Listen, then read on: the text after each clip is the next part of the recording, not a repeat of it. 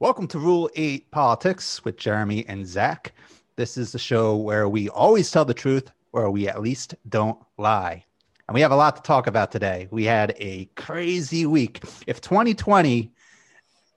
thought 2020 was crazy, this week was like the cherry on top of it all, because I don't see how it could get any worse than this. This was a hell of a week. We had the debate, in quotations, debate.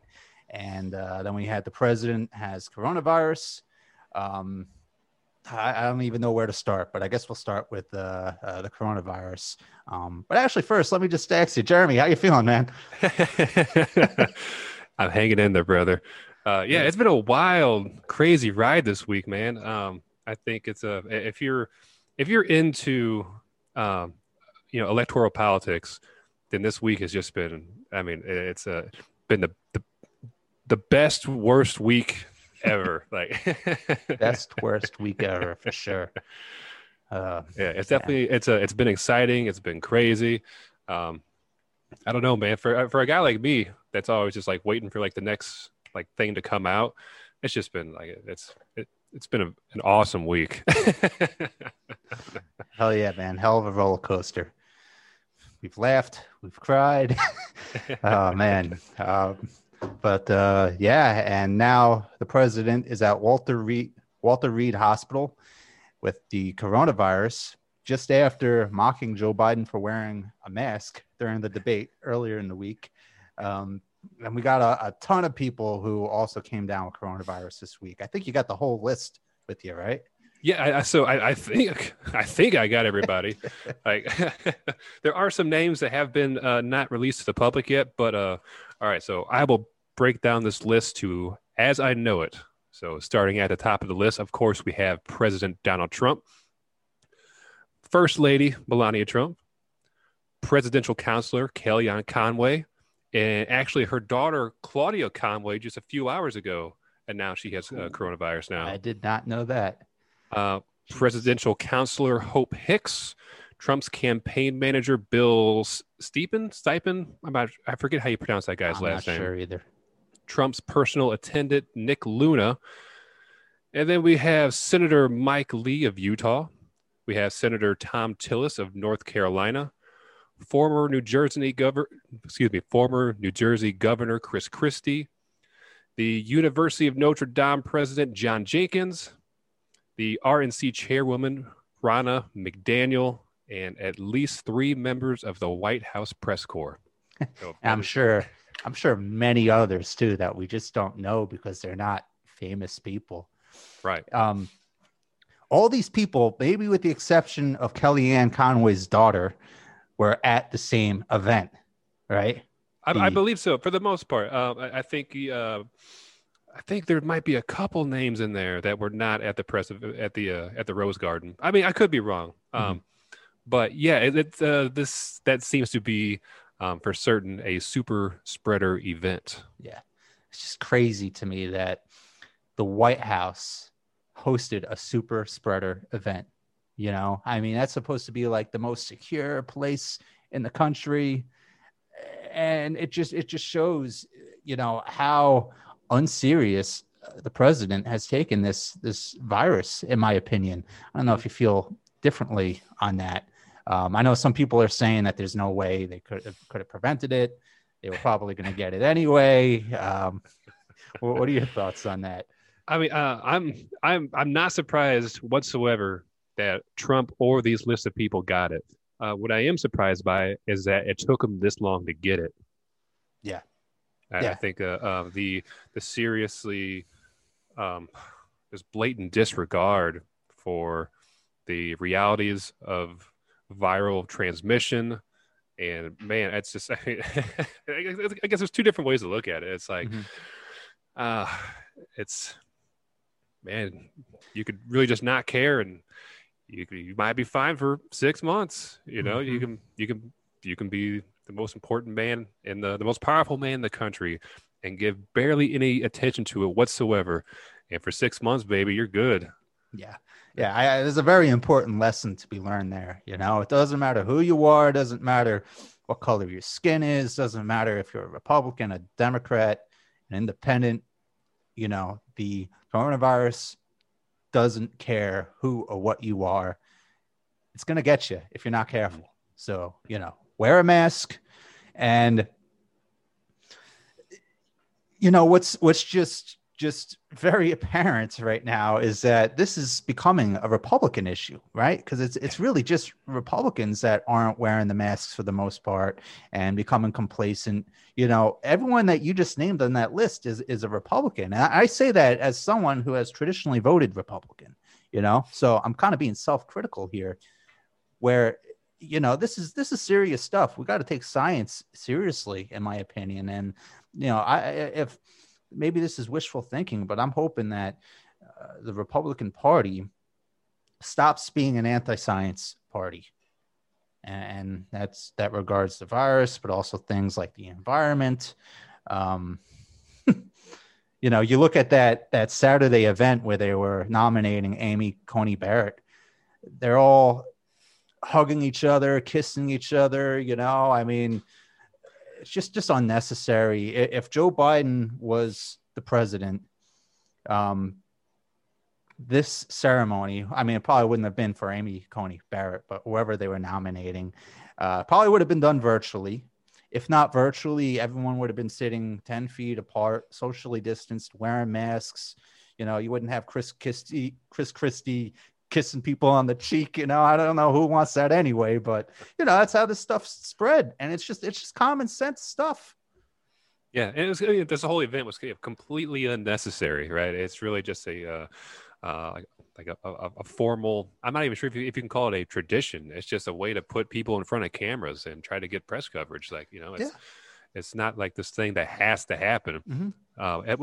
Fuck, you could say that this didn't need to happen whatsoever, and the only thing that needs to happen is just the Senate confirmation hearing. We could have just gone straight to that. And do you think people would have even objected to just going, especially from the Republican Party, would people have objected to just going straight to the Senate? Because that's where they want to be. That's where it happens. The important shit happens in the Senate. It doesn't happen in the fucking Rose Garden, right? But they want the media coverage. It's an election year. It's kind of a campaign event. That's really what this is about, I think. It's about motivating evangelicals to go out and vote for Trump. It's a very important part of the Republican Party. It's a part that Trump desperately needs to go and vote. Trump is really not a Christian. You know what I mean? He may consider himself the defender of Christianity. He was talking about how the Democrats are becoming an anti-Catholic party because they don't want Amy Coney Barrett. But Trump himself, he's a guy who's been divorced and remarried many times. He's said some bizarre things that no Christian man would say. He needs to do something for the evangelicals to get them to show up and vote. And putting conservatives on the bench, that's really the best thing that he could do for them. So this was very much a campaign event in my mind. Do they even normally have these big ceremonies when they nominate somebody? Man, I don't. I honestly don't know. Perhaps they do. I would imagine it to be somewhat commonplace. Maybe it's something from I don't know, a more recent vintage that it became such a thing. But like I said before, this whole thing was unnecessary regardless. Yeah. It was just a question that just kind of popped up into my head. I'm really not sure either. But even more bizarre is the fact that they did this event on that Saturday. Then I think on either Tuesday night or Wednesday, they found out that Hope Hicks had tested positive, and she had been in close proximity with the president before that. Trump continued on to his fundraising event in Bedminster, New Jersey on Wednesday, when I think the timeline is a little bit messy here. We don't know if he knew at that time he was positive, or if, I would really hope not. That would be a real national scandal if he knew he was positive and went to this event. But still, they knew that Hope Hicks was positive, and he had interacted with her and he went to this event while awaiting his results. I mean, that's kind of a big deal, and I think he hosted like a round table discussion or something with people. So, I mean, there's a chance that we start hearing about people who attended this event in New Jersey coming down with symptoms and getting sick. Yeah, it's unreal. I mean, it's like it's really, it's hard to fathom. It's hard to believe that unfortunately, it's really not hard to believe that we're in this situation given the current president that we have. But any other administration, it's, I mean, like Ronald Reagan, for example. If Ronald Reagan was the president during the coronavirus pandemic, would he have just such a blatant disregard for the safety of himself, his family, and his fellow Americans? I mean, I don't think so. Yeah, I don't think so either. I mean, his family weren't even wearing masks at the debate. Did you hear about this? Yeah, I watched it. Yeah. I think they walked in wearing them. Yeah, because they had to. They had to. Right. And then they sat down and they take the masks off. And a doctor who worked at the clinic goes up to the first family and they're like, "Hey, do you guys need masks?" And they're like, "No."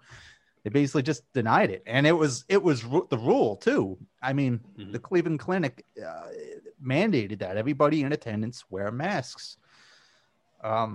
It's so stupid. I mean, you don't win. There's no political gain, in my opinion, to ignore this. It's just irresponsible. It's a small thing that you could do to help protect, those around you. That's the very definition of patriotism, making a sacrifice. I mean, maybe it's uncomfortable wearing a mask. You don't like the way it fits. Maybe it's a little bit harder to breathe. I don't think it's all that much harder to breathe. Maybe that's because I just have very strong lungs. Who knows? But,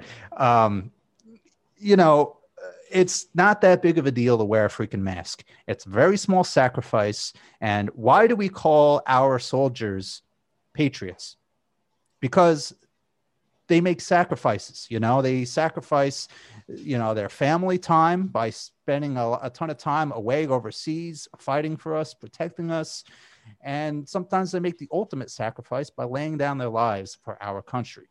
So the definition of patriotism is making a sacrifice, a personal sacrifice for the betterment of your country. So, if there is anything political about wearing a mask, it should be that wearing a mask means you're a patriot. And it really just disturbs me that this president couldn't, connect those simple dots and have that. Like, I'm against a mask mandate. I don't like the idea of a federal mask mandate. This is a free country. If you really don't want to wear one, you don't have to. But you know what? You're unpatriotic, in my opinion, if you're going out in public not wearing a mask. It's just simple as that. And this president loves to bully people. He loves to put people down and call them losers and suckers. He should be calling the anti-maskers the losers and suckers, if anyone is a loser or a sucker. Goddamn right. Yeah, I'm on the same page with you too, man. Like, I don't believe that the mask mandate should come down from a federal or a state level, but at the same time, I think if a business wants to refuse service to somebody for not wearing a mask, that's their right too. I think the same Supreme Court decision that allowed that baking company in Colorado not to bake a cake for that gay couple. Mm-hmm. Yeah, that same rule applies here. Like, if they don't want to serve you because you're not wearing a mask, that's their right, and it goes both ways, man. Yeah, no shirts, no shoes, no mask, no service. It's that simple. So, all right, where are we at now? He's at the hospital, right? Yes. He's getting some kind of experimental medication. Mm-hmm. Friday, I actually thought, like, when this news first broke, what was it, like midnight Wednesday going into Thursday or something? Or was it Thursday? I'm getting the timeline a little bit mixed up here. Thursday night, yeah, we're getting it mixed up like that doctor giving the first press conference was. Yeah, it's been it was all over the place. Yeah, it's been hard for anybody to keep track. I mean, like, I can't believe that the debate was on Tuesday. You know, Yeah, it was like another world away, a whole another lifetime. Right. But yeah, I believe it. Yeah, it was Thursday night, almost at midnight when the news broke. So that whole first day, the next day, I thought this guy was very, very sick. You know, he wasn't tweeting. You know, he sent the one tweet out letting us know that he had tested positive, he and the first lady. And then he sent another tweet out, a short video, like a minute-long video of him getting ready to leave the White House, just saying that he's feeling okay. The first lady's doing great, but he's going to the hospital. It was like a really quick video. And like, I just figured he was probably sleeping all day or just feeling like hell, because this is a guy who normally tweets like 30 times a day at least. And it was just silent. So I'm thinking something's really going on. This guy's really sick. He's not only is he 74, I believe he's 74. Yes. 74. So, you know, the elderly population is an at-risk population. And he's also technically obese. So those are two, you know, the three groups I think that are most at risk for the coronavirus are the elderly, the technically obese, and people with underlying health conditions. He fits 2 out of 3 of those groups. So I'm thinking this guy's really freaking sick and we might have a real crisis on our hands. But I mean, today he's like driving around the hospital in his motorcade, doing laps, waving at people. So, I mean, he's obviously doing much better, which is a good thing. You know, he's the president of the United States. I want him to get better. But anyway, you got the medication that he's taking, right? Yeah. I'd also like to mention too, before we get into this, that, it's so unpredictable with this virus and what it can do to your body, how quickly it can set in. Same thing with Boris Johnson when he had it, man. I mean, Boris Johnson almost died. Yeah. I mean, it was a medical miracle that he pulled through. Yeah. He's very lucky. And I think he was in the hospital for over a month, right? Somewhere around there. Yeah. Yeah. But I mean, that was also too, you know, they were telling everybody, hey, he's doing great. He's doing fine. Nothing to worry about. And it's like, and then, oh my God, he's about to be intubated. Like, All right. So, let's get into these medications that they are using on President Trump. He is currently on, besides the medication that he was currently on, I believe he was on medication for cholesterol, something about calcium in his blood. He's also been taking zinc and vitamin D for quite a while now. So that might also help him through this situation here. All right. So yeah, I heard something about vitamin D actually being I mean, please people don't just like start taking vitamin D because because this is the podcast where we tell the truth, but there's also the part where we just don't lie. Okay. So I may be wrong in this, but I heard vitamin D is helpful in fighting the coronavirus. Don't know if that's true, but yeah. I did hear this. Yeah. I've heard the same. How much vitamin D do you take a day? I really don't, but I should. But you know what? I'm outside every day. So, I mean, vitamin D you get from the sun, right? So yeah. So yeah, I mean, I get my vitamins from the sun. A lot of people are just they don't go outside. I mean, we're becoming a screen culture where we're just looking at screens all day, our cell phones, and our kids. We don't want our kids going down the street because we don't want them getting kidnapped anymore. I mean, we're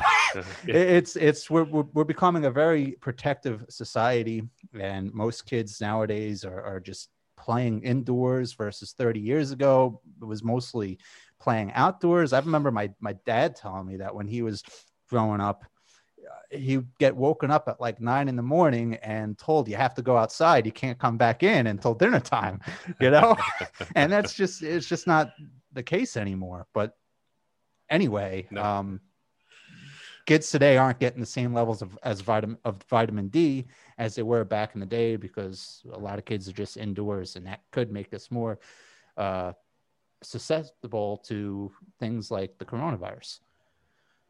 Yeah, you're absolutely correct on all points here. But yeah, I would also encourage everyone out there listening, if you're not taking vitamin D already as a supplement, to just check it out. This the science and research out there is really pointing towards having, well, the majority of Americans are vitamin D deficient, and it's not only with COVID, but when it comes to viral infection and normal hormone production and regulation within the body, it's an incredibly important and often overlooked, part of a important dietary well-being. All right, but moving on. So there is an experimental drug that Trump has been given. And all right, so just fair warning, there's going to be some big words here and maybe some words that I don't even understand the definition of. So trigger alert. Yeah. Trigger alert to people who are intimidated by big words. All right, so he has been given a single 8-gram dose of this drug called Regen CoV-2, as REGN-CoV-2. This is an artificial antibody cocktail designed specifically to block the infectivity of COVID-2, or SARS-CoV-2. This is a clinical drug, still in trials. More than 2,000 people have been enrolled across the overall Regen CoV-2 development program to date, and no unexpected safety findings have been reported. Early data shows a reduction in viral levels and improved symptoms with Regen CoV-2 treatment in non-hospitalized COVID-19 patients. Last important thing to note here, that the 8 grams that he received is what they considered a high dose in the clinical trials. So you can look at it as potentially as, also like the fact that he's hospitalized is, worth noting, that they've only tested this on non-hospitalized patients. They gave him the maximum dose. It's not an approved drug, but no unexpected safety findings have been reported across 2,000 people so far. So the news on that drug, before you go on to the other ones, that news came out fairly early, I think, on when he was first brought to the hospital. And that was another thing that was, going into my thinking that this guy's very sick. I mean, number one was the lack of tweets, but number two was the fact that he's being given this medication that has not yet gone through all of the clinical trials that are usually needed before something is released to the public. So, I heard some people saying that, oh, he's the president, he's going to get the best care and he's going to get the best stuff. I'm thinking, why are they experimenting on the president of the United States unless they're just grasping at straws? This guy's got to be very sick, and they're just, throwing everything. They're throwing the whole kitchen sink at it. But I guess either I was wrong, or maybe this stuff is just very good and they got lucky, and now he's doing great because he had this medication. So I don't know. But anyway. Yeah, nobody does, really. I mean, I guess maybe if you work at the FDA and the higher levels, what's going on with this drug. And maybe it's going to be like, approved tomorrow or next week, and the clinical trials are all done. They just got to go through the formalities of like signing off on everything. Who knows? But it sounds like if this, especially if this works for Trump, Jesus Christ, man, if you had invested stock in this company like last week, holy shit, that's gonna be like through the roof. Well, yeah, I was actually looking at it over the weekend, and on Friday, the after hours trading, it was up like 3%. So that's probably going to continue. You may even be able to get in at a decent price on Monday. But yeah, Regeneron. I don't know the ticker symbol, but definitely worth checking out if you're a trader.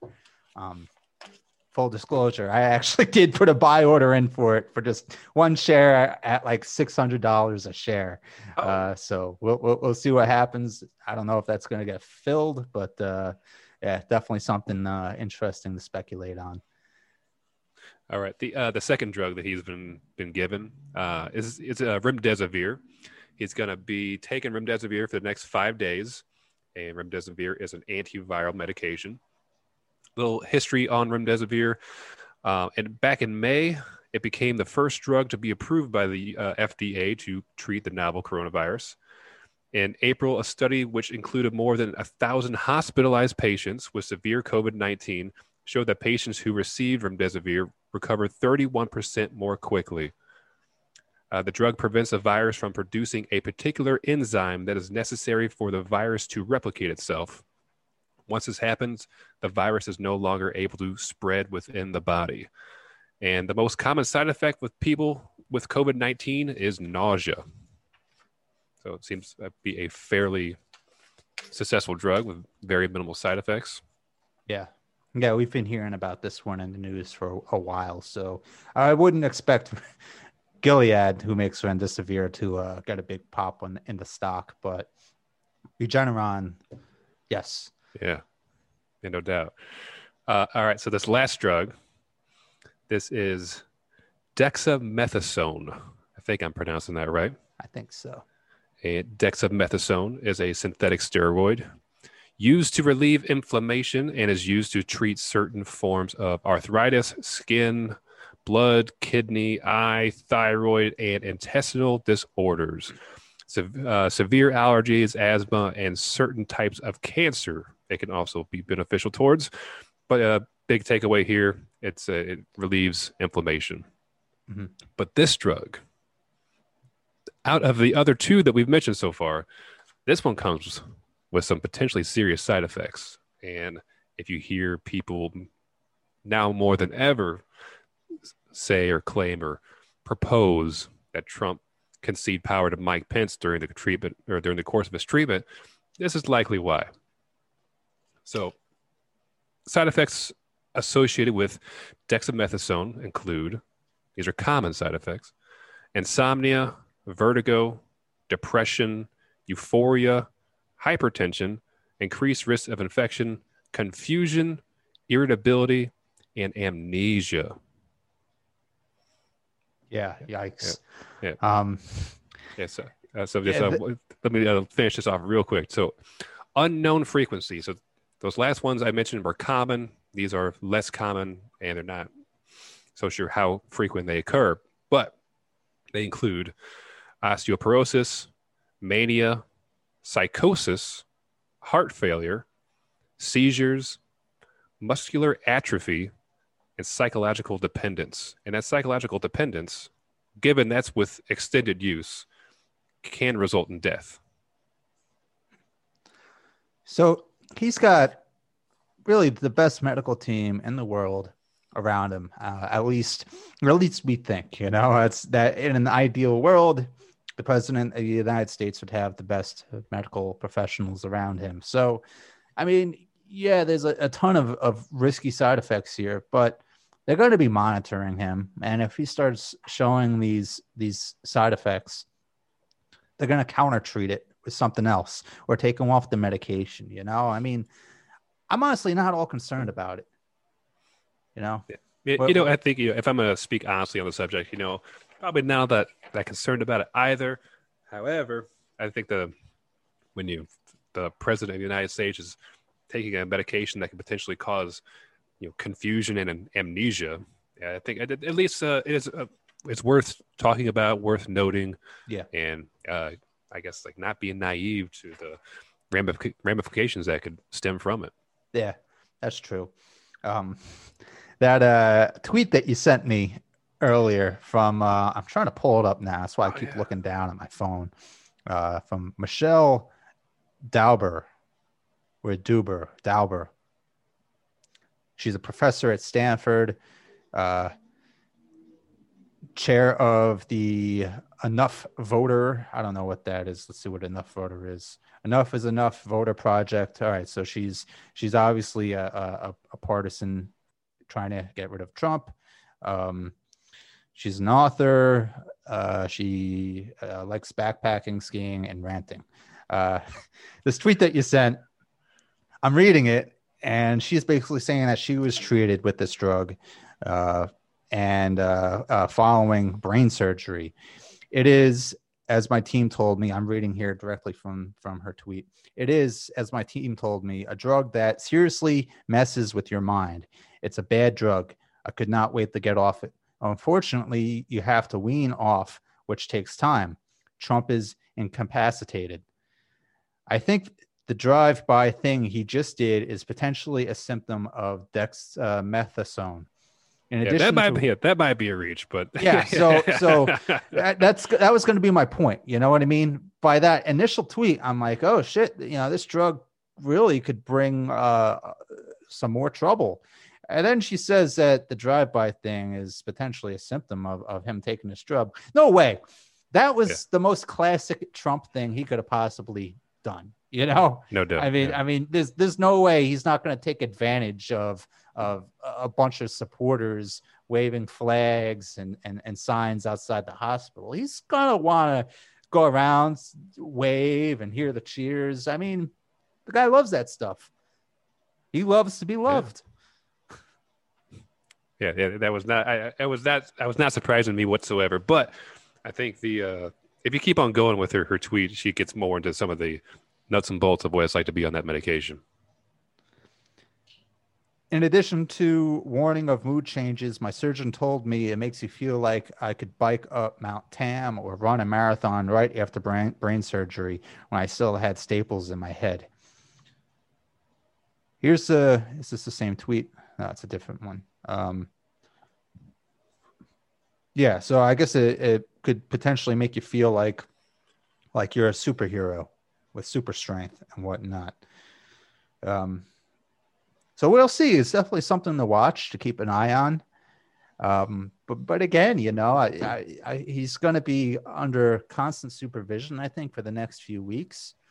And I think if they start to see anything, his mood changing or him having the doctors are aware of these potential side effects. They're going to be looking for it.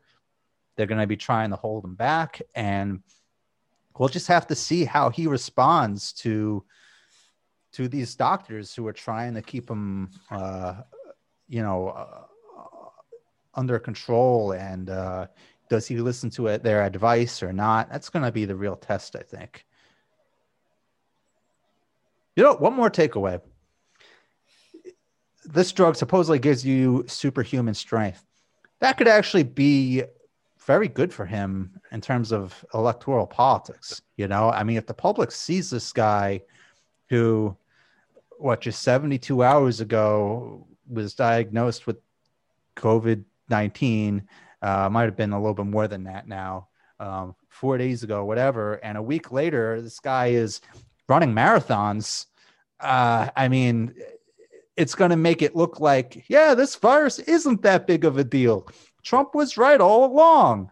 So, I could potentially see that actually helping him in terms of the election, which isn't necessarily the best thing in the world. And I'm not talking about Trump not being elected. I'm just talking about us in terms of people taking this virus seriously, because it is a serious virus.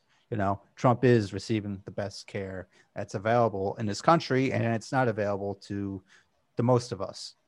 So, if you're an elderly person and you get the coronavirus, I mean, you're not going to get the same level of care as the president of the United States. It's just kind of a fact, and it's a sad fact. So we should not be looking at the president and his rapid recovery as a referendum on how serious this virus is. Agreed. All right. Want to talk about the debate? Yeah, sure. The debate. Where should we start with this? Should we start at the beginning or? They did also, talk about the coronavirus during the debate too, which was, and obviously it's a major important thing going on right now. And I already kind of mentioned this. It was just kind of like poetic justice with Trump mocking Biden for wearing the largest face mask he's ever seen. And then not even a week later, the guy's in the hospital with the coronavirus. Let me ask, what'd you think of Chris Wallace? I did great. Yeah, I really did. I think, man, given what he had to work with, I'm not sure what else Chris Wallace could have done to contain the chaos that was the debate. And I think, well, first let me say, I thought that the debate was awesome. I loved it every second. I had a blast watching that because I just knew it was going to be a disaster. And I think, all right, so no matter what, I don't care who you put as a moderator. I don't care what technology you put in place of, you can cut people's mics off, do whatever. It's not going to make a difference. It's going to be chaos. Yeah. Right. So why is it going to be that way? Well, like neither Trump or Biden are these, they're not these intellectual heavyweights that are like driven from some like deep internal philosophy that they can just like riff on, for like they can, have like this center that they can focus on and like debate their position and explain why they feel how they've came to this conclusion. And the, a presidential debate is not the type of place that, also allows for that type of conversation either. Like, it was destined to be just sound bites, banter, dogfighting, because that's like, all right. So Trump and Biden, they both know how to play the game, right? Like all they fucking do is play the political game. So we were, the American people were delivered exactly what we asked for. Yeah. Two old men just fighting. It was a real dogfight. Absolutely. Yeah. Do you think one of the dogs got the better of the other, or do you think there was a winner, or what? Man, I think in my book, I think the way I guess perceive it looking back on it. But first, I watched the debate live on Tuesday night, and then I listened to it on Wednesday morning. It's a very different experience watching it versus listening to it. When I watched it, I felt like Biden often had the upper hand, but when you just listen to it, like you remove the visual element to it and just hear their voices, Biden did not carry himself very well at all. I mean, he stumbles over his words way more than what I do on a regular basis. Mm-hmm. His sentences weren't complete. He just that was Nixon versus Kennedy right there. Yeah. Basically that was like the first televised debate. What are we talking? 1961 or 1960, around there, somewhere. Yeah, 60 something. Yeah. Yeah. I don't know the exact year, but it was the first televised debate, and people listening to it on the radio said that Nixon won. People who watched it on the TV said that Kennedy won. And, aesthetics played a major factor. So, yeah, it's interesting that you had a different takeaway depending on the medium that you took it in with. I watched it live after a long day of work. I had like a 13-hour day that day. I got in the door like 5 minutes before the debate started. I showered. I took like a 3-minute shower, ran out and watched the debate. And so I guess that kind of impacted my mood a little bit at the time. My initial takeaway was that Trump was just kind of a monster, you know what I mean? Would not let Biden talk, didn't follow the rules. And for the most part, I think that was the case, but I did rewatch it earlier today, and my takeaway was somewhat different, to be honest with you. I The second time watching it, I didn't think Trump did as bad as I thought he did after the first time I watched it. Yeah, I totally agree too. I think maybe I don't know. Maybe the way I've been thinking about the debate now is whether or not like who won or who lost, but did was the voter base for either party charged? Like, did they get what they wanted out of this debate? And I think absolutely they did. Hold up, just 2 seconds. Mm-hmm.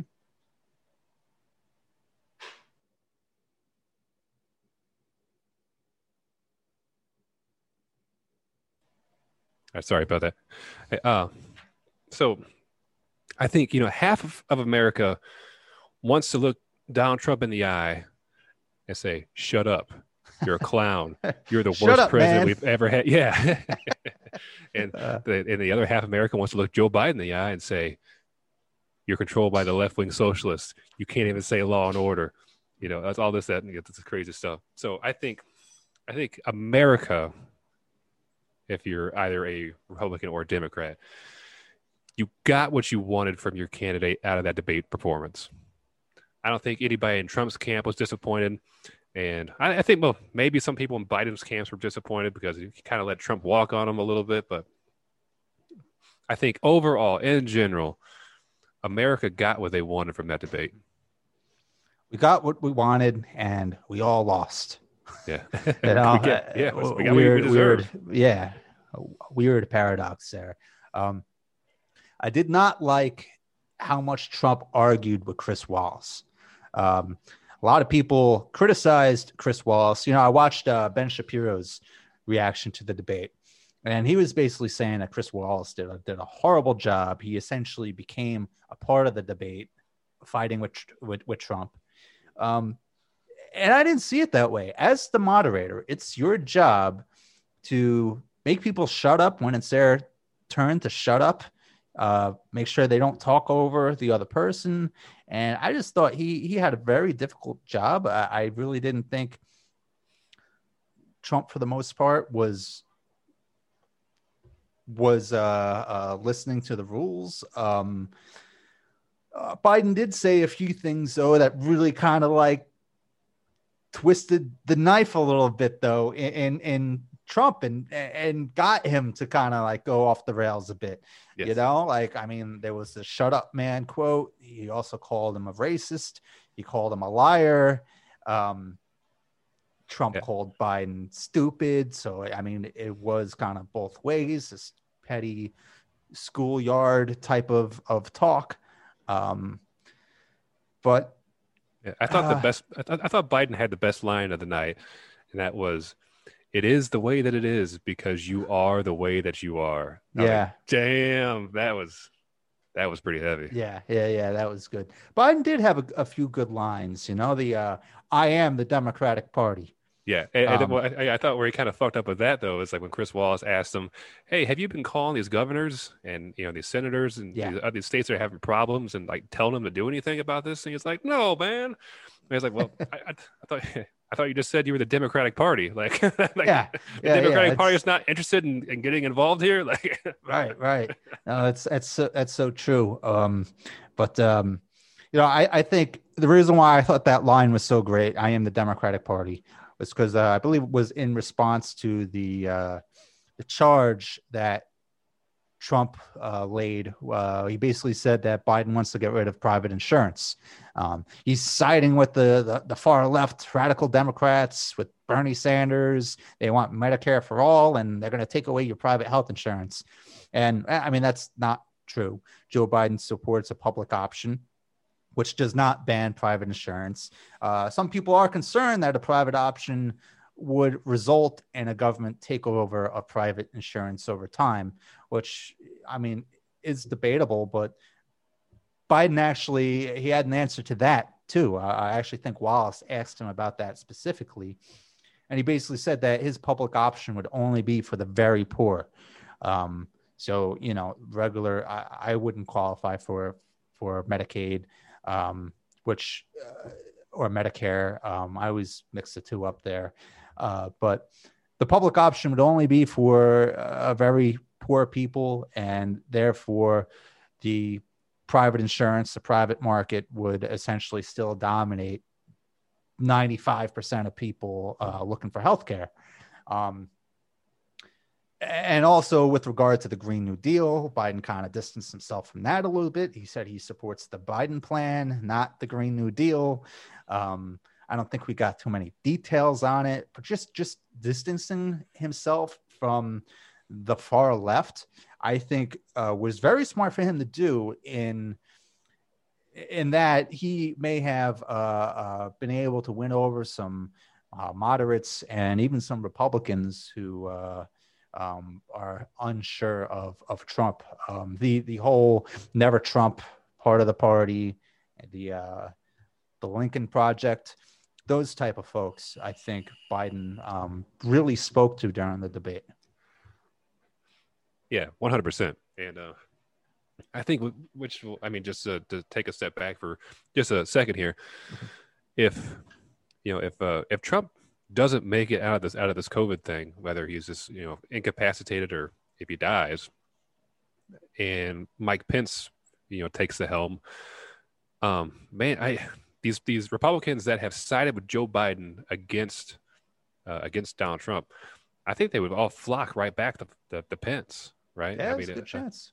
Yeah, I think so. Like all these folks with the Lincoln Project, all these Republicans that spoke at the DNC, yeah, they're back on the party bandwagon if Trump kicks it. Yeah, it's not so much policy differences that they have. It's the explosiveness, the explosive rhetoric that that Trump engages in. The constant hyperbole and fabrication of truths. Lies even. All that kind of would disappear if Mike Pence were in charge. I mean, not that Mike Pence doesn't come with his own concerns. I mean, he, wasn't he the one who visited the mask factory and wasn't wearing a mask?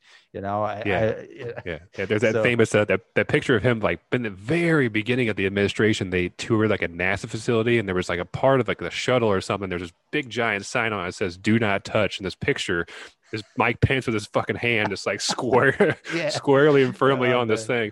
It's funny, man. That's kind of like Trump staring into the eclipse. Man.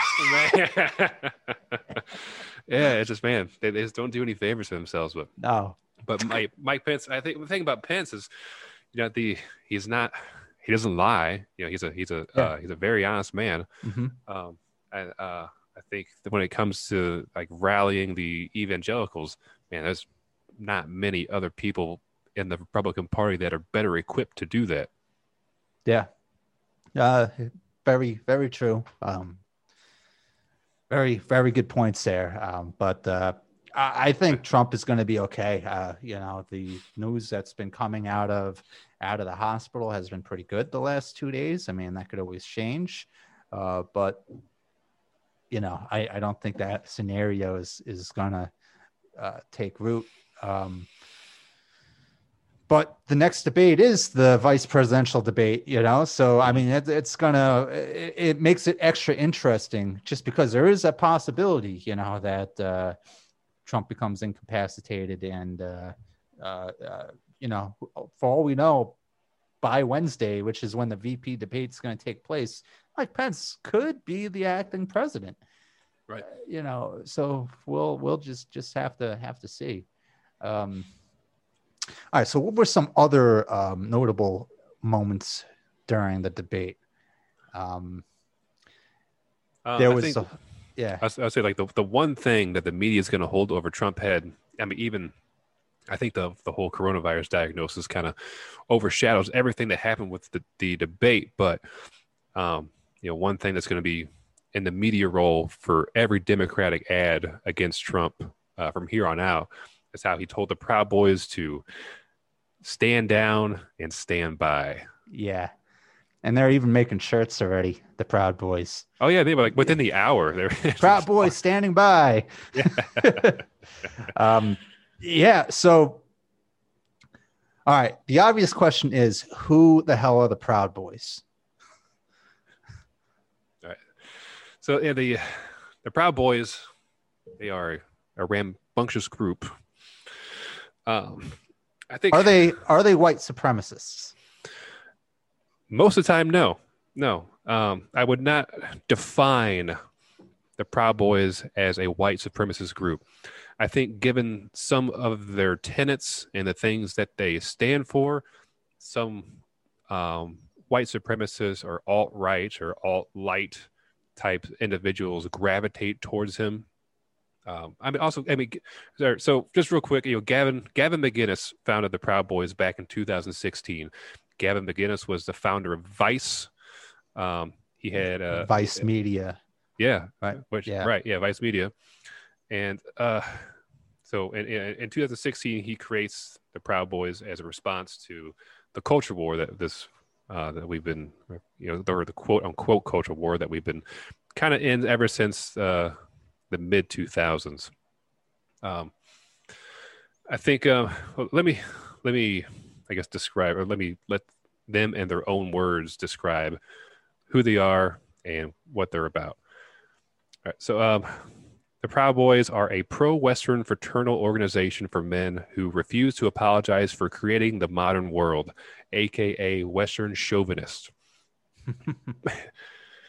So I mean, that's also some inflammatory, a purposely used inflammatory language, but I'll keep on going on. Proud Boys' values center on the following tenets: minimal government, maximum freedom, anti-political correctness, anti-drug war, closed borders, anti-racial guilt, anti-racism, pro-free speech, pro-gun rights, glorifying the entrepreneur, venerating the housewife, reinstating the spirit of Western chauvinism. Go on to say these are our central tenets. All that is required to become a Proud Boy is that a man declares he is a Western chauvinist who refuses to apologize for creating the modern world. So we do not. Go ahead. I just want to jump in real quick, because while you were reading that list, I was kind of like giving visual signals on if I agree with it or not. And basically everything that you just named, just about, I pretty much agree with just about all that. Mm-hmm. Small asterisks next to the closed borders thing. Right. I don't believe in open borders, but I don't necessarily believe in closed borders either. I think the door should kind of be cracked, Mm-hmm. We should definitely let in people, but it needs to be controlled. Anyway, continue. They don't sound like radicals to me. No, not on paper, and not at all. Continuing on, we do not discriminate based upon race or sexual orientation or preference.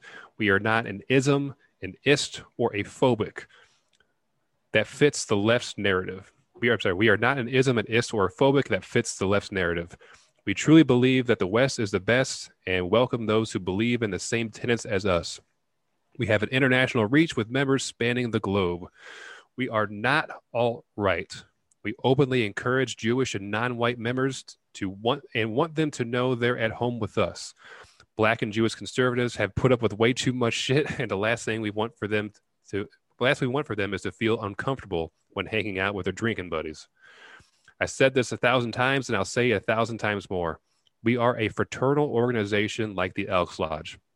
100% of us are Western chauvinists, which simply means that we all believe that the West is the best. There are no racial requirements to be in the Proud Boys. There are no special rules for Black Proud Boys or any other non-white Proud Boys. We don't care what your sexual preference is, and that includes gays and dating trans. Politically, a good 98% of us love Trump, but that is not a requirement.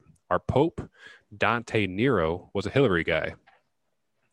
So just real quick, the last, I'll wrap it up here. They describe what a Western chauvinist is to them. Mm-hmm. It is a proponent of Western civilization, someone who supports a secular government whose legal code is informed by Judeo-Christian ethics and whose origins lie in the Greek and Roman traditions of the Republic. When we Proud Boys say, I am a proud Western chauvinist, we are saying, I am a proud and unabashed proponent of Western civilization. That is it. So this group does not sound like white supremacists or neo-Nazis at all to me. Honestly, just reading off that, what you just read off their website, the group kind of sounds somewhat appealing to me. I'll be upfront about that. They don't really sound like the bad guys that the media is constantly making them out to be. One thing I found out fairly easy while searching for the Proud Boys, one of their leaders, or possibly the leader right now, because Gavin McInnes has kind of stepped down, I think, because of political pressure. But he still likes the organization and whatnot. One of their main leader right now is Enrique Tarrio, and he's Afro-Cuban. So yeah. I guess, an African Cuban man who's now an African Cuban American. So, I mean, obviously they're not a white supremacist group, and anyone who says that they are is just really just trusting the media who, I've said many times, you can't just trust the media. They lie all the time. There is a lot of fake news out there. So sometimes you got to do your own homework. Yeah, I think for what they stand for, it's just, unfortunately, it just comes with the baggage that, it's unfortunately in this country that, white supremacy and racism definitely does exist.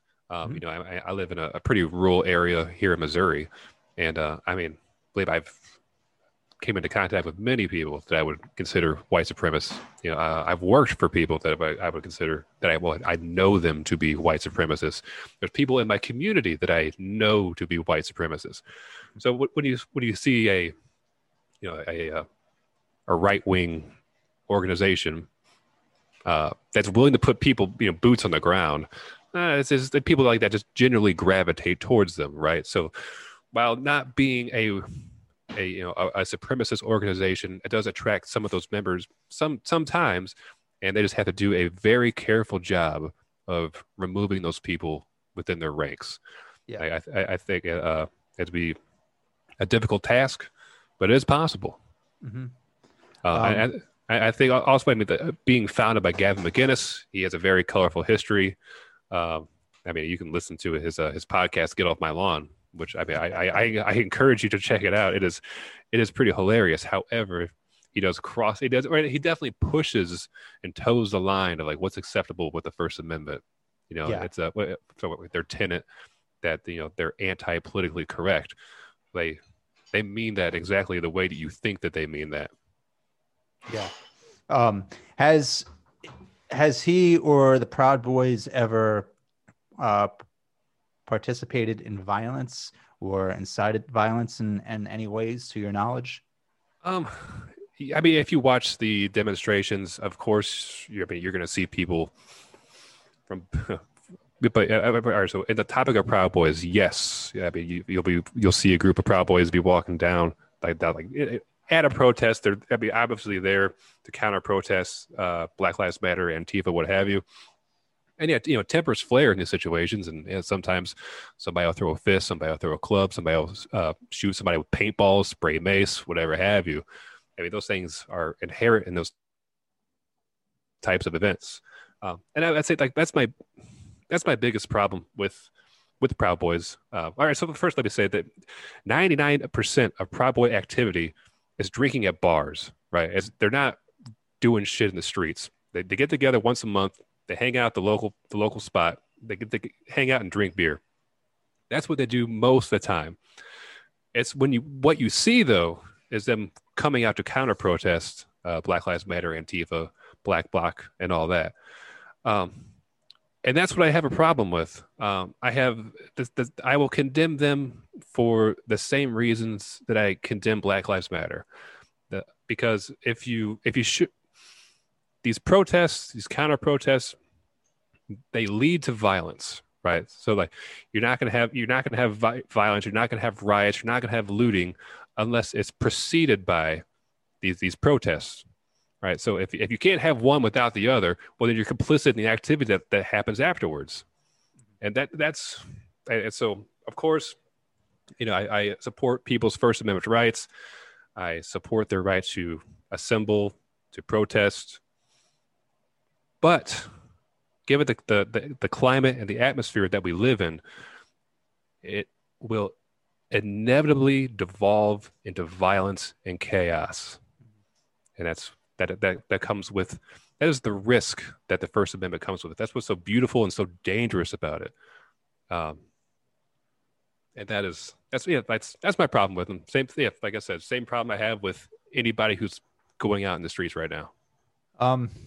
So I may be completely wrong on this, but based off the limited research I did, every time I tried to look for an example of the Proud Boys starting fights or being violent, really every time it was always more in defense, more in self-defense, because Antifa, they seem to be the real agitators. And I mean, this predates the whole virus thing.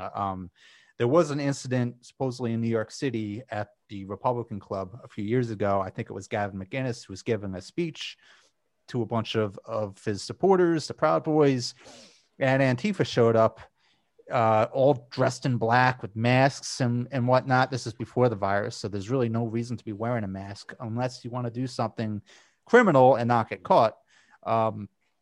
These Antifa figures show up and start fighting with the Proud Boys. And of course, they're going to defend themselves. They call themselves the Proud Boys. They're not just going to run away, So it's kind of like, what do you expect? And because the one group was wearing masks, they had their identities concealed and the Proud Boys weren't. A bunch of Proud Boys ended up getting arrested. And I think like 9 of them, they call them the New York City 9. Some of them are in prison and stuff. For this big Royal Rumble that went down. But other than that, I couldn't really find any like concrete examples of the Proud Boys being violent. And even that one was more in self-defense. It seems to me that it's really Antifa. And this is kind of what Trump was saying during the debate. I take issue with how Trump said it, but it seems to me that Antifa really is the larger concern. And the Proud Boys really, I mean, you got one guy who dresses like a Greek soldier and just like shows up at Antifa rallies. And these videos keep on surfacing of the same guy being chased by mobs of Antifa people just for dressing up like a gladiator or whatever. I mean, they have they're kind of like they're kind of like humorous provocateurs in a way. They, even when you were reading the description off their website, there was humor thrown in there. They're not a dead serious group. I mean, if I would expect, if you're reading information on the KKK or a neo-Nazi organization, it's going to be all doom and gloom and evil. There's not going to be comedy in there. Right. So to emphasize on the silliness of the whole organization too. Like if you're going to join it, you get jumped in, right? And so when you get jumped in, you get a group of guys that are like kind of hitting you on the arm, and then you have to name 5 breakfast cereals for them to stop. And then after that, you're in. So, oh man, yeah. I mean, that's funny. You know what I mean? Yeah. And it's, I guess part of it is, kind of pushing back on the pussification of America, which is kind of an ongoing theme that a lot of conservatives like to talk about.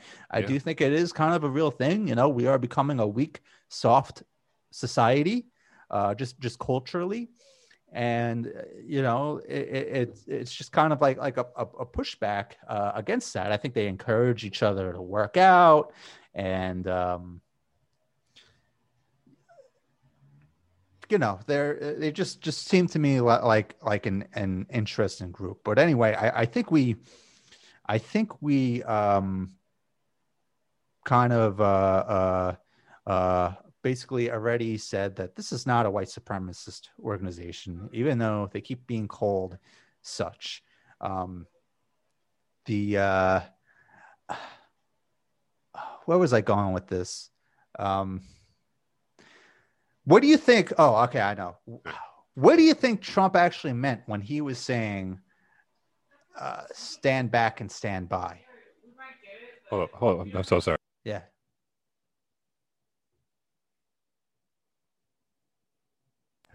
I'm sorry. Can you repeat that? Yeah, I'm actually going to rephrase it a little bit. Why did this came up during the debate when Chris Wallace was asking Trump to denounce white supremacy, which should be a very easy thing to do. You know, why can't Trump just say, I denounce white supremacy. I denounce the KKK. You know, he had a hard time a few years ago with David Duke, you know, denouncing him.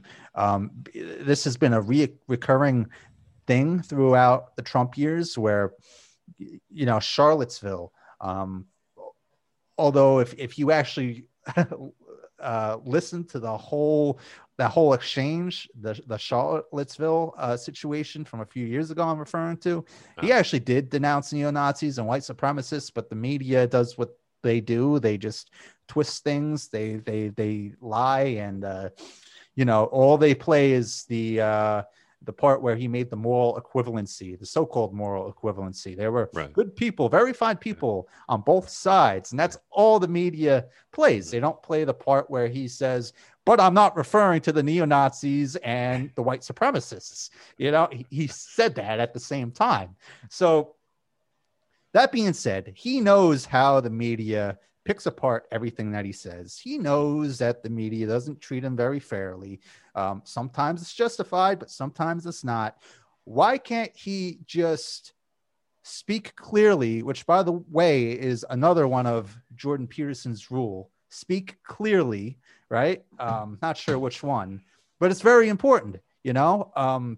Speak directly and clearly. Why can't he just say, I totally denounce white supremacy. It is evil. Why couldn't he do that during the debate when, you know, probably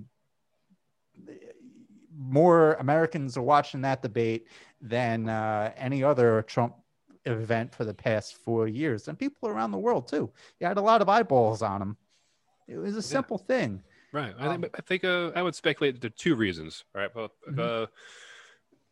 Speculation. So the first would be that he wants their vote. You know, during the debate when there was a couple times where he told Biden, you know, you just lost the far left. You know, in that same respect, Trump doesn't want to, quote, lose the far right. Yeah. You know, I think, man, there's more to it. Also, I think he's aware of the fact that if he plays it up, if he makes the whole situation more ridiculous than what it is, the press will pick it up. The news cycle will be, that's all you're going to see for a while. I mean, tons of free airtime. So that could be another angle there too. Yeah. Another question. This may be a tough one, so I apologize.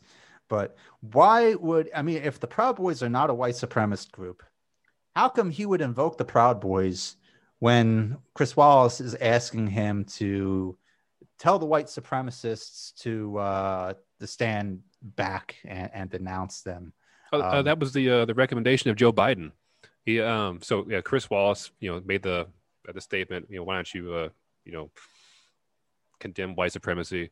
He was like, come on, who do you say? Okay, he's like, who do you want me to, you know, condemn? And then you can hear Joe Biden say the Proud Boys, and so he did.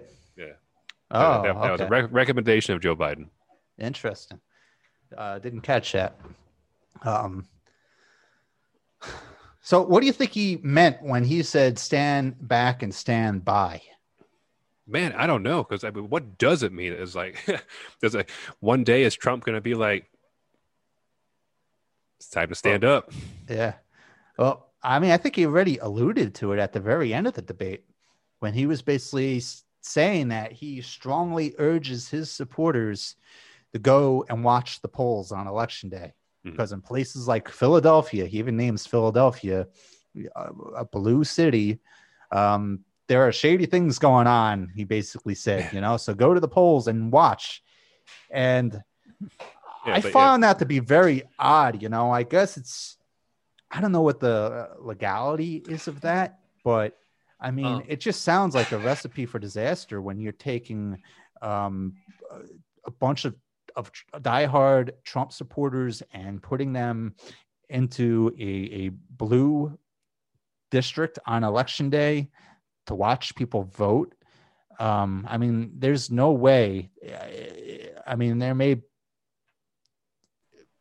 be in a few of these locations, the majority may be peaceful, but there's going to be outbreaks of violence between these two groups of people, the blue voters voting in their district and these Trump supporters just watching.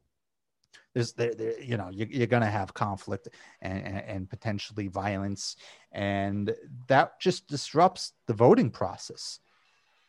Right. I mean, it's such a strange thing to mention Philadelphia too, because I mean, is there any Republican candidate that even has a chance in hell in Philadelphia?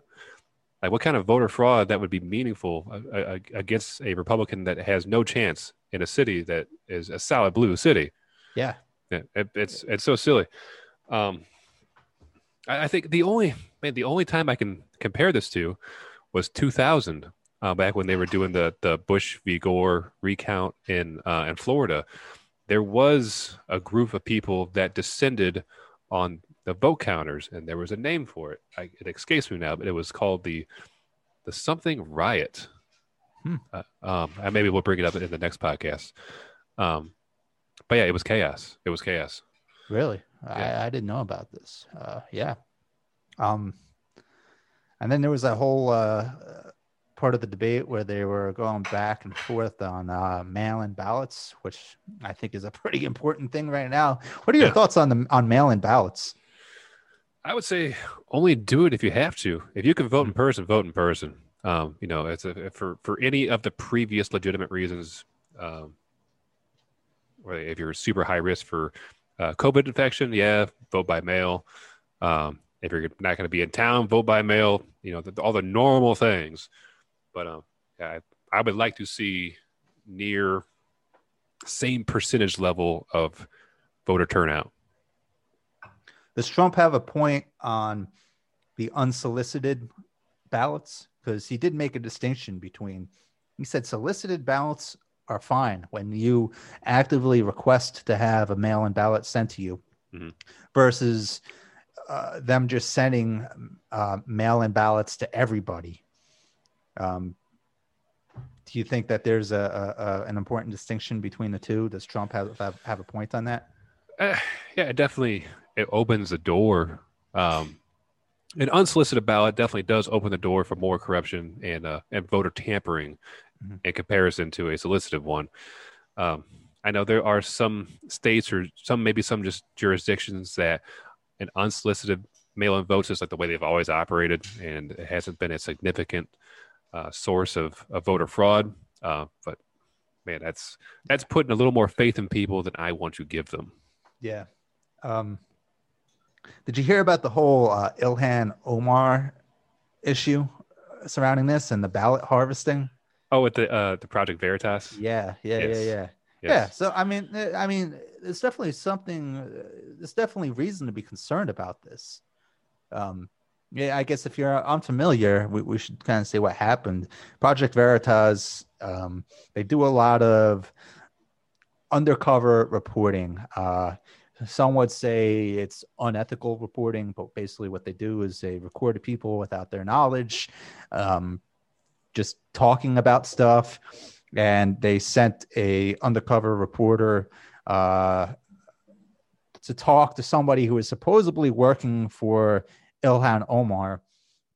And what they were doing was harvesting ballots. This guy was basically saying that his car is full of ballots right now, that they could just write Omar's name in. She's, of course, a congresswoman in Minnesota, is it? She in Yes. Minnesota? Yeah. and she's one of the so-called the squad members that conservatives don't like.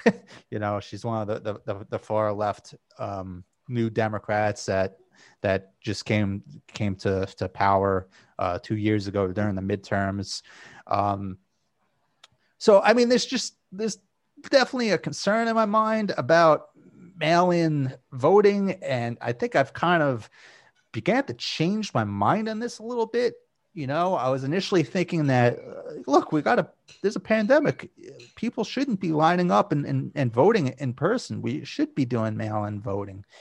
But this is just becoming more and more controversial. And, I'm just starting to think that, yeah, like you said, if you can vote in person, just do it. Wear a mask. And, we should be doing what districts should be doing and what state governments should be doing. Because ultimately, I think it's the state government that is in charge of how the election is ran within their state. They should be opening up more districts and doing whatever they can to make sure that people are able to wait online, socially distant, and the whole idea of us not knowing who the president is on election day and having to wait months to know, I just think is a scary thing and potentially very destabilizing. So I'm starting to think, maybe we should just vote in person with minor exceptions. People who absolutely can't, they're overseas. Maybe they're serving in the military, they're stationed overseas and they can't vote in person. But yeah, if you're definitely sick in the shouldn't hospital, be. Yeah, you're in the hospital, right? But we definitely shouldn't be sending out unsolicited ballots to everybody. That's just a recipe for fraud. No, I'm also a big supporter of blockchain voting. I think once we figure out how we can do it, with a nation of 320 million people, of course, that many people don't vote. I think it's at the ballpark of 120 million if we're lucky. We can build the infrastructure for people to be able to vote by blockchain, so vote online, vote by your phone. I think that is a far superior way to go than unsolicited mail-in ballots. But I guess then again, you potentially could have the issue with a ballot harvesting in a situation that you saw in the Veritas video where a guy walks up to you and says, "Hey, vote for Ilhan right now, and I'll give you $200." And you pull out your phone and vote for Ilhan and gives you $200. I guess that something like that potentially could exist, but my Jesus Christ, like the number of votes that you would have to get this, I guess maybe not to sway an election, but I don't know. I just think it would require such a logistically, as a guy who's done logistics for a long time, for logistically to figure out how you're gonna change the course of an election that way.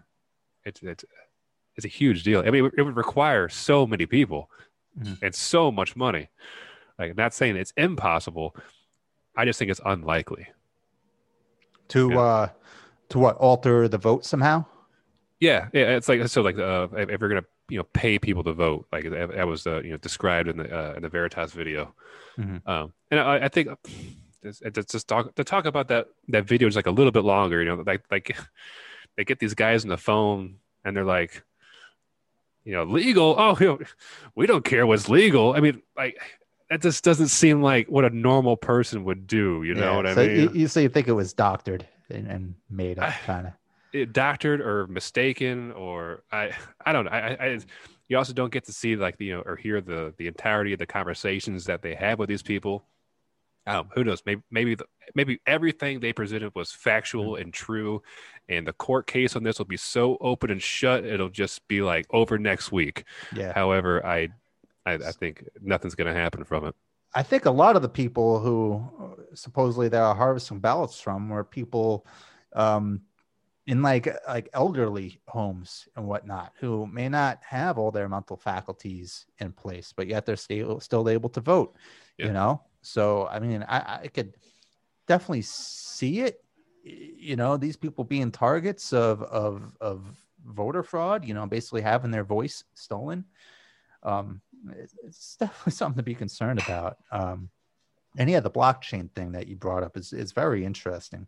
It's just a shame that our government is so far behind the eight ball on technology that we're not going to get that this election, probably not next election either. Maybe by 2045 we'll have it, but yeah, it's definitely something that they should get to work on. The USPS has a patent for it, so they're working on it. Yep, that's true. It's just a matter of time. I do want to back up a little bit and just say that I think the biggest issue here, despite everything that we just said, is calling into question the legitimacy of an election. I think that's very concerning, where I may agree with Trump on, mail-in ballots potentially being a source of fraud. That's one thing. But for him to openly question the legitimacy of the upcoming election, I think is very concerning, right? This election is going to be contested. Right. There's just no way it's not. Both sides are already gearing up lawyers, and with the sheer numbers of mail-in ballots that are being sent in, I think there's 8 states where they're not even allowed to open up the mail until election day. Mm-hmm. So there's just no way that they're going to have gone through all these ballots before the end of the day. It's just an impossibility. We're not going to know who. We're going to have one answer probably on election day based on people voting in person. There's a very good chance that whoever is in the lead then won't be in the lead after they count in all the mail-in ballots. And then, it's going to go to court probably. And they're going to be trying to say, hey, these ballots were done wrong. Every election, there's always a lot of mail-in ballots that are denied for various reasons, usually not having anything to do with fraud. A lot of times people they forget to sign their name on it or something, and then you got to throw that out. That's no good. So they're going to be trying to go through these ballots and say, this one is no good, and trying to get the judges, whoever makes these final decisions, to scrap certain ballots. It's going to be contested. It's going to get tied up in the courts, and that just makes the whole Supreme Court nominee all more important and relevant. And I just think that, for the president to say that, he said a number of times that the only way he loses is if the election is stolen, if it's rigged, if there's massive fraud. And then again, during the debate, for him to say that he strongly urges his supporters to go out and watch in these blue polling places, watch for the fraud. I'm getting nervous. I'm really thinking that he's not going to concede. Biden, he actually did say that if he loses, he loses, and that's that. And kudos to him. But that's acting presidential. Even if Biden doesn't actually intend on conceding, he probably will challenge it, to be honest with you. Just vocalizing that, I think, on the debate stage, I think is problematic, because what you're doing is you're telling the American people don't trust the system. Our democratic system is not really democratic. And that's what Russia wants. And that's what China wants. And our adversaries who don't like democracy, they want us to think that what we have is a farce. And that even though their system over there is not democratic, at least it's honest, right? Yeah. People in China, they don't vote for their leaders, right? Xi Jinping was not elected by the people, but all the people know that. They're at least not, they at least don't think that they're voting, there's no charades going on. So they want us not to trust our system anymore and to instead say, hey, maybe China's system is a little bit better because they're at least honest about it. And they're effective. They have a highly effective government over there in China. There's no way of denying that. So kind of went on a rant there, but I just did not like the whole delegitimizing the calling into question the election that Trump did at the end. That was very concerning to me. Yeah, me too. And we talked about this a little bit in our last podcast, and this, I think, unfortunately, that this election is not going to be decided at the ballot box. This will be decided in the courts, one way or the other. There's going to be, I need to check out now, see how many cases is up to, but there was last week there was 250 cases about ballot access and things just regarding the election. So it's going to come down to whose votes do we keep, who do we throw out, do we throw out, it's just going to be a giant freaking mess. And it's going to be a test and a strain on our democracy. Yeah, I definitely think so. I don't want to end on this heavy note, though, and I think we did last time, too. So we want to talk about exploding trees for a second? Yeah. Because this was actually brought up during the debate, too. Yeah. I mean, they didn't outright say exploding trees, but that's something that Trump said a few weeks ago, and it was just hilarious. But they did bring up environmental concerns and the fires that are ravaging the West Coast right now, which I feel horrible for all those people who, have lost their homes and their properties and whatnot. Very, very sad situation that we have to get under control. But the eucalyptus tree, right? Yes. What's going on with that? You take it from there. All right, so I don't have the history in front of me right now, but anyway, the eucalyptus tree was it is an invasive species brought to the West Coast from Australia, I believe, and the eucalyptus tree is incredibly flammable when dried out, and I think the only way that you can accurately describe what it's like when you burn dried eucalyptus is an explosion. It ignites so quickly and so fast and with such intensity that of course, when Trump says it, Trump has issues with his delivery all the time. He fumbled that delivery, but I mean, dude was right. These trees blow up. I mean, even like a conifer, an evergreen, when they a Christmas tree, when they catch on fire, they blow up. A eucalyptus tree is like that times 10. Just boom. It's intense. So these trees are basically throughout California, and like you said, they're an invasive species brought in from Australia. So regardless of how you feel about the whole notion of climate change and global warming, whether you think it's a Chinese hoax, which Trump was saying early on, it's a Chinese hoax. Regardless of how you feel about that, there is no denying that the bringing in of the eucalyptus tree, which, as Jeremy just said, is a highly flammable invasive species, that was a result of mankind, right? These forest fires that we're seeing in California and Washington and Oregon is a direct result of humans tampering with their environment. Man-made climate change in a way. There probably were always natural fires in California and other parts of the West Coast. Anywhere where you have a dry climate, there are natural fires. Trees and plants, vegetation eventually die.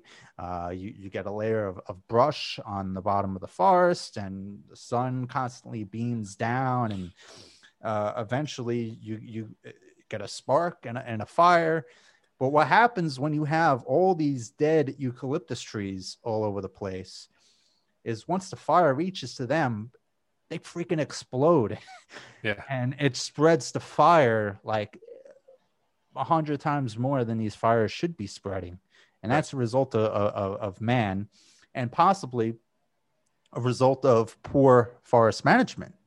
They should be cleaning up all this brush and these trees, and not only just the dead trees, they should be trying to get rid of living eucalyptus trees too, because a live eucalyptus tree is going to become a dead one eventually. It's just going to cause a fire. So, and it's an invasive species. There's really I don't know if it's even feasible to yank them all out. I'm sure there's millions of them, but it potentially, talking about that, I think would be an improvement from the current environmental debate. But yeah. So one takeaway during the debate on that topic was Trump was blaming the poor forest management on behalf of California, Oregon, and Washington. But most of the forest land in those states is actually owned by the federal government, and Trump has cut the budget for forest management, the federal budget. So, I mean, and that was a missed opportunity for Biden because he didn't bring that up. I only found that out when I was kind of looking into this a little bit. I think like 95% of the parkland in California is actually federal land. Yeah, and I think who would have remembered that if he had been on the debate stage would have been an Andrew Yang. I think he was he had a policy. I think he was I think one of the few that actually had a comprehensive policy of how to address the issue. And one part of that policy was to quadruple the funding that agency gets. Kill the eucalyptus trees. Yeah, that'd be my policy. No, seriously. I mean, there's a ton of bums in California. You know what I mean? Put a price on each tree. Have the bums go into the woods with chainsaws and start cutting down the trees and pay them for it. It's an easy way to put people to work. Yeah, it's a federal jobs guarantee. It might not work, but it brings attention to the issue, and I don't know, gives people something to do, a way to make some money. Right. Yeah, we could bring back the CCC, the Civilian Conservation Corps, which, I mean, it still exists to a certain extent today, but not like it did. I mean, yeah, that could be a massive federal expenditure or program that could produce a lot of good. That was born out of the New Deal. Yeah. I think we definitely need something. Not sure if it's the Green New Deal that we need, but I mean, we definitely do need some big things, right? Mm-hmm. I think I'm not sure if we need a big like what actually we probably do need a big like what Zoltan was suggesting, but I think he's an interesting guy. But yeah, it is an area where this is coming from a guy who does not like big government, but this is an area where government of some sort, whether we're talking about the federal government or the state governments, they need to do something, because it's not an area where the private market is just going to address the problem. And it's just going to get worse and worse. I think the results are in. I do think climate change is real, and the eucalyptus trees, they are still spreading. So, it's a dual problem that's kind of creating this cocktail for these deadly fires. And it's just going to progress and get worse and worse every single year if we don't do something about it. Agreed. Yeah, I think that's kind of why I describe or identify myself as a left-leaning libertarian, is that I think there are definitely some functions of the federal government that the benefit that they supply to society far outweighs any capital gains that could be had in the private market, right? Like, that there's no way that you can like get a private company that at a reasonable price to and better the lives of millions of people in our country. Perhaps I'm wrong. Perhaps the federal government just contracted, all the way down. But yeah, I think we were able to make the Civilian Conservation Corps things a resounding successful program. We can surely figure out the wildfire situation on the West Coast. Yeah, I mean, we put a man on the moon, for heaven's sake. I mean, Right. we Yes. could do anything. We can. We could, if we put our mind to it, we could solve the wildfire problem, and it's something that we have to do. But on that note, what do you say? Should we wrap up? Yeah, that's a good stopping point. Yeah, sounds good. So yeah, next week we'll be back. We will be talking about the vice presidential debate, I'm sure, and hopefully that will be more civil than this last one, and hopefully we get more actual policy out of the two. I think we will. Do you have any expectations? Yeah, it'll be more like what we are used to seeing. A debate that we haven't seen in 8 years now. It's going back to trying to think of who could I compare this debate to. But I mean, I don't think it'd be Romney and Obama. Maybe more like McCain and Obama. Bush and Gore. Yeah, I can see that. But I think the social justice issue that I think that's going to weigh on Kamala will be something that's like new to the at least like in terms of the importance to this debate. So that'll be kind of exciting to see how that plays out. And but yeah, policy. That's all we're going to hear. Yeah. Good. I'm ready for it. Quite excited too. This last debate. I know you said you loved it, but I thought it was a little bit of a doozy overall. I mean, it was entertaining, but just not really what I wanted from two people vying to be the most powerful person in the world. One other thing I want to mention that I'm also looking forward to regarding Kamala Harris is the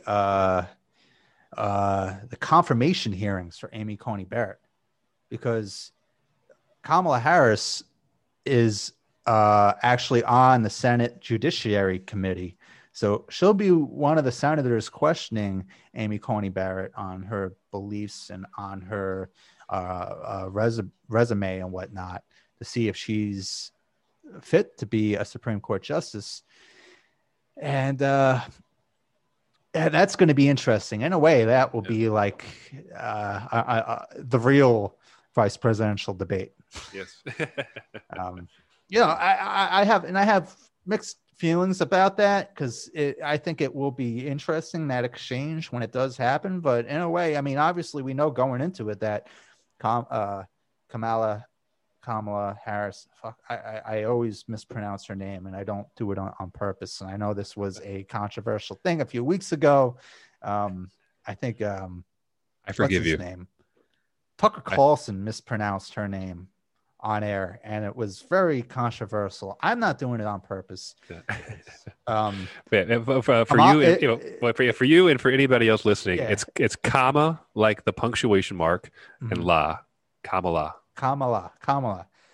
Harris. So the confirmation hearing for Amy Coney Barrett, when she questions the judge, that will be very interesting. Not sure if there's a date for that set, but yeah. Anyway, I guess I'll see you all next week. Any final words, Jeremy? No, you close us out. All right. Thanks for tuning in, everybody. It's been a wild week, but man, everybody hang on, because this train is only going to further derail off these tracks. And oh boy, it's all right. So like we're at 9 right now. It's going to be 10. We're going to hit 11. But brace yourself for 12. We're not there yet. You got to hang in there, everybody. It's going to be okay. We're going to make it. Buckle up.